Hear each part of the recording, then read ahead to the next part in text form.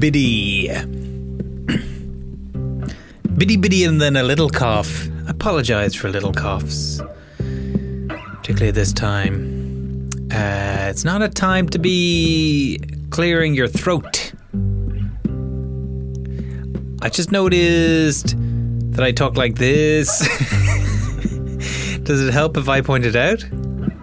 Does that make it more acceptable, your speech patterns, if you point them out?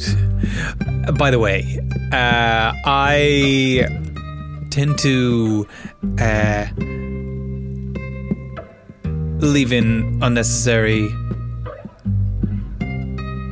pauses, and then I come in and I say say it in a kind of higher register sing-song way. Just so you know, that's how I talk.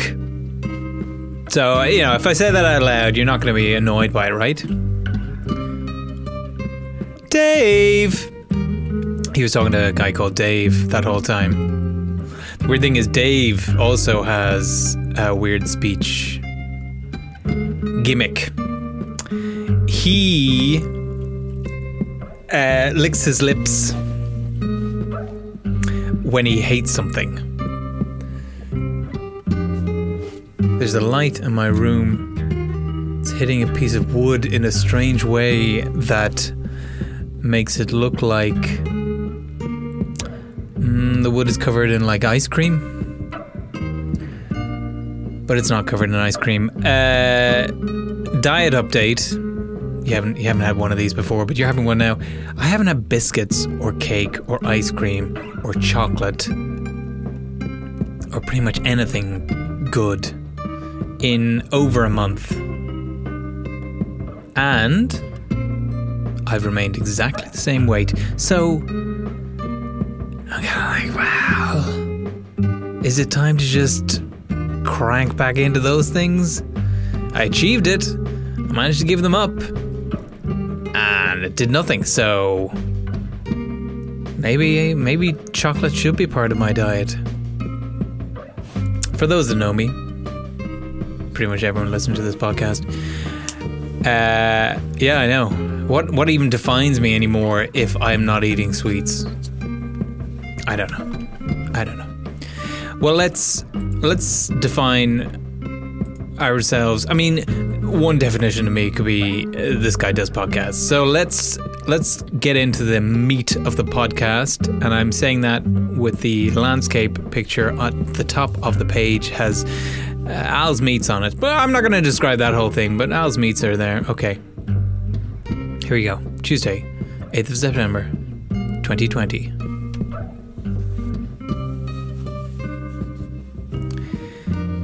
Bunch of eggs. Eggs in suits. Eggs in some kind of nice spotty dress. Got those horn-rimmed glasses on. Now, top third is just curtains.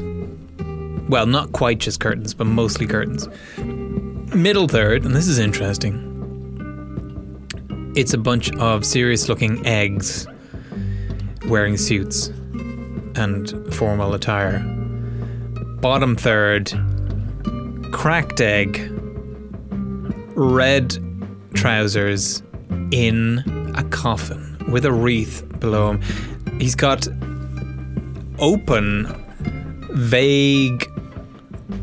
a vague smile and open eyes.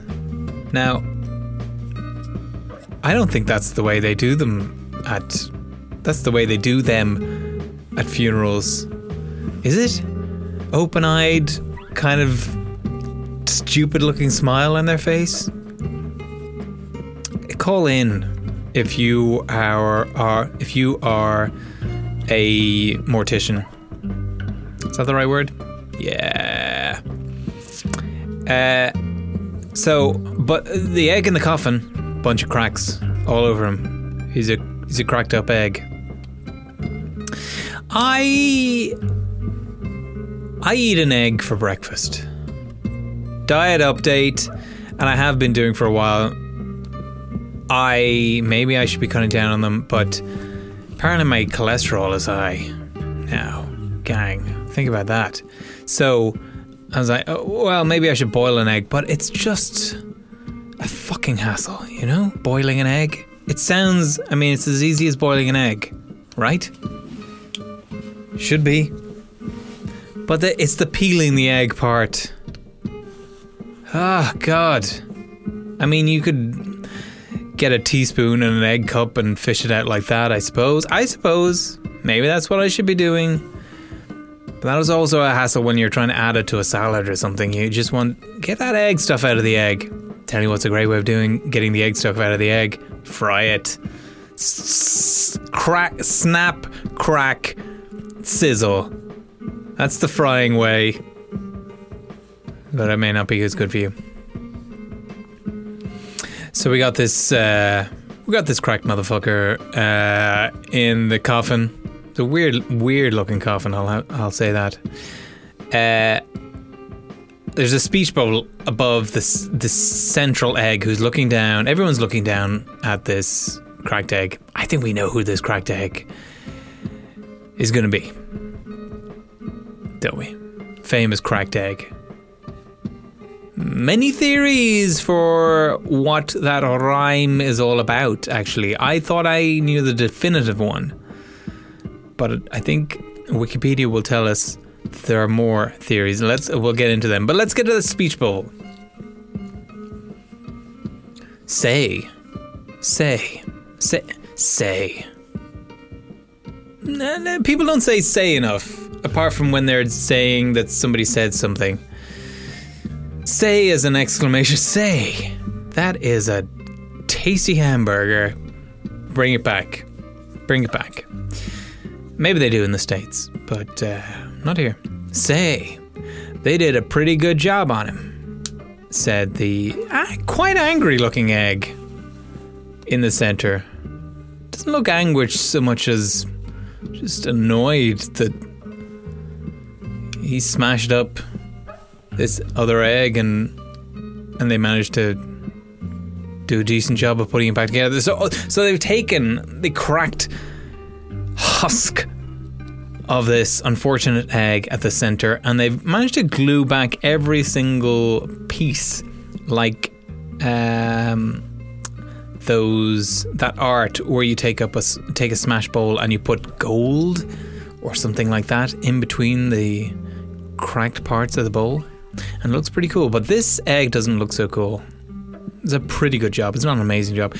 And there's a caption, and it's at Humpty's funeral. Yeah, we knew it was Humpty. Come on, Humpty of the Dumpty clan. I mean, if you're already the Dumpties, don't name your son Humpty. Come on. Peter Dumpty? Peter Dumpty would be fine. We'll call him Humpty. Now, let's get into this, okay? I had heard that Humpty Dumpty was about a cannon on the walls of a Welsh castle, maybe Cardiff Castle, can't remember. And it was the biggest cannon that anyone had ever seen. And sorry, I'm distracted now by reading the headlines on Wikipedia. Scientists confirmed the first detection using gravitational wave astronomy of a black hole in the upper mass gap. Close to Sally Gap, I think, if you're a Wicklow fan. Now, so there was a cannon on the wall and it fell off, maybe in a great storm or something. And all the king's horses and all the king's men couldn't pull the cannon back onto the wall. Humpty Dumpty sat on the wall. Humpty Dumpty had a great fall. All the king's horses and all the king's men couldn't put him back together again. They couldn't get the cannon back on the wall. Too heavy. How did it get up there in the first place if you can't get it back? I guess that it's different route. So I've heard that's true, but then I heard other things are true, meaning I'm now looking at Wikipedia, and this is going to be a great bit of any podcast where somebody reads out under their breath something.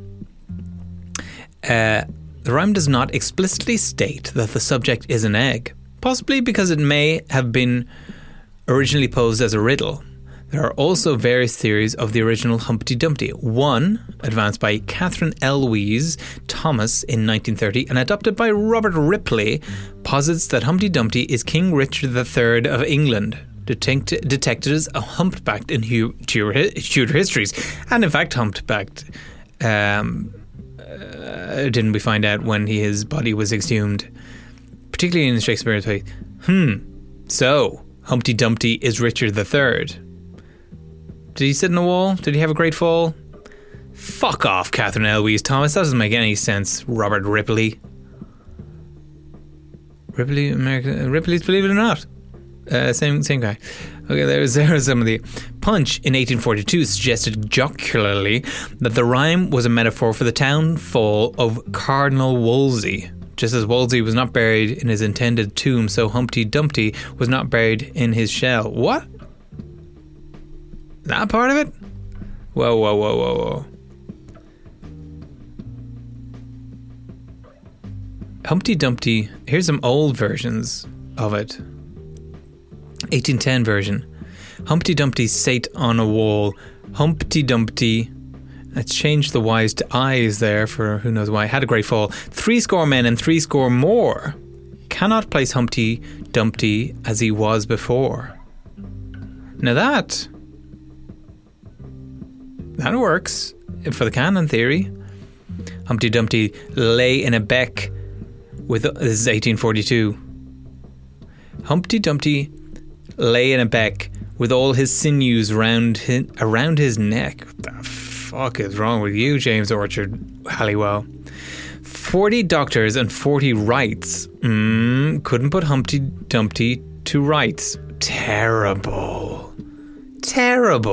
Yeah, I mean, it's different spellings of the word rights, but it's just the same. That's a terrible rhyme. A modern-day version of the nursery rhyme, as known throughout the UK since at least the mid-20th century, is as follows. Humpty Dumpty's on the wall. Humpty Dumpty had a good fall. All the king's horses and all the king's men couldn't put Humpty Dumpty to... Oh, yeah, but that's the one we know. Wait. Oh, 1797. Sorry, I skipped over this one. It's the first one that we have. Humpty Dumpty sat on a wall. Humpty Dumpty had a great fall. 70 men and 70 more couldn't make Humpty Dumpty where he was before. Come on, it's the canon. Okay. Professor David Dowby. How long have I been talking for? This is fascinating stuff though, isn't it? You're with me here. Professor David Dowby suggested in the Oxford magazine of 16th of February 1956 that Humpty Dumpty was a tortoise siege engine, an armoured frame used unsuccessfully to approach the walls of parliamentary held city of Gloucester in 1643 during the siege of Gloucester in the English Civil War. Well, this is close. It's not canon. So Humpty Dumpty is a tortoise siege engine, like a moving fortress to get up to the walls of a castle, and then so your men can get in. This is on the basis of a contemporary account of the attack, but without evidence that the rhyme is connected. Yeah. The theory was part of an anonymous series of articles on the origin of nursery rhymes and was widely acclaimed in academia, but it was derided by others as ingenuity for ingenuity's sake and declared to be a spoof. The link was nevertheless popularised in children's opera All the King's Men by Richard Rodney Bennett, first performed in 1969. From 1996, the website of Colchester Tourist Board, Colchester, attributed the origin of the rhyme to a canon. Recorded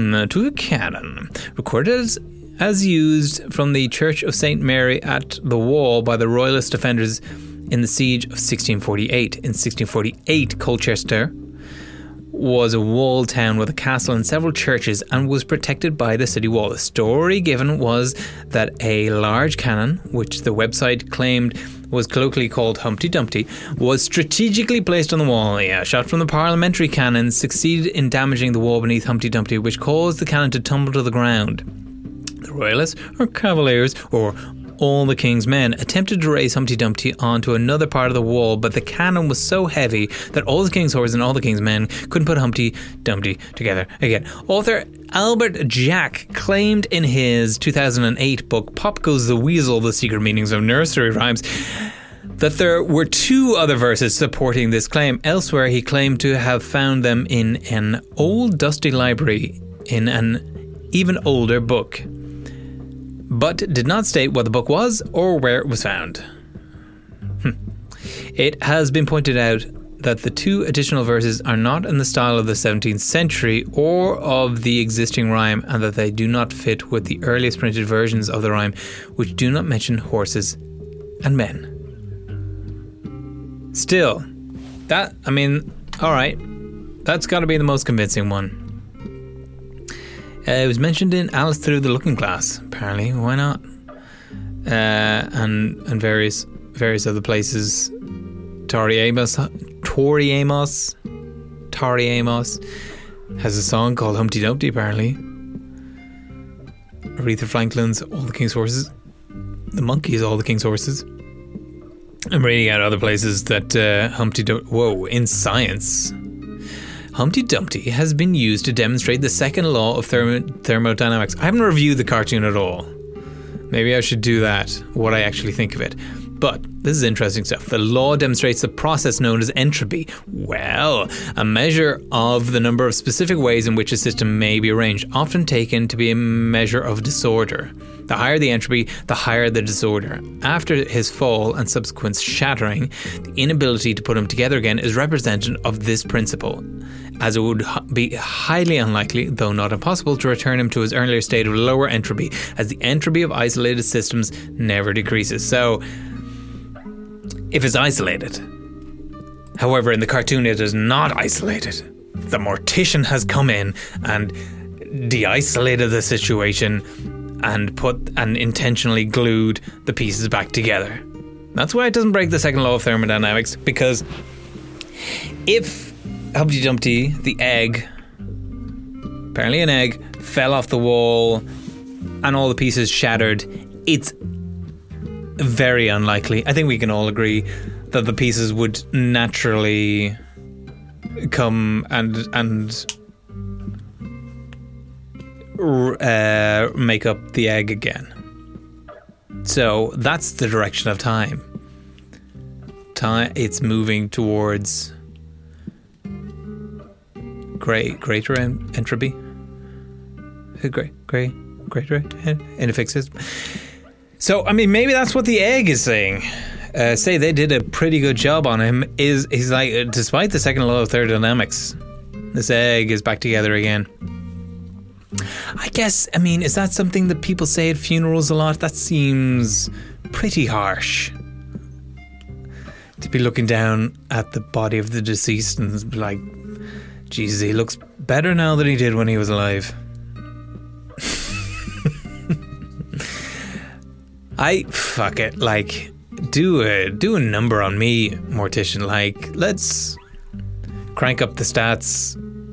Post me on Tinder, and like, do up the face of mine, and make it a decent job of it, and slap it on Tinder, and see if my dead body can get more matches than I do. Why not? I mean, it's good. It's a pretty good one, but it's not. I'm not. There's a familiarity there. But it's kind of Route 1, Humpty Dumpty the egg smashing up. I mean, it's not Route 1, but like, it's well-trod ground. I think Eddie Izzard has a bit about it. Is it Eddie Izzard? All the king's horses and all the king's men couldn't put back together. Who thought the horses would be helpful? They're just smashing them up even more. Some stand-up comedian has that bit. Well, it has ended like all the best episodes of this podcast end, with some stand-up comedian has a bit like that. I think I found this informative. Although there's still no definitive answer to what the fuck this is all about. But listen, it's been a pleasure.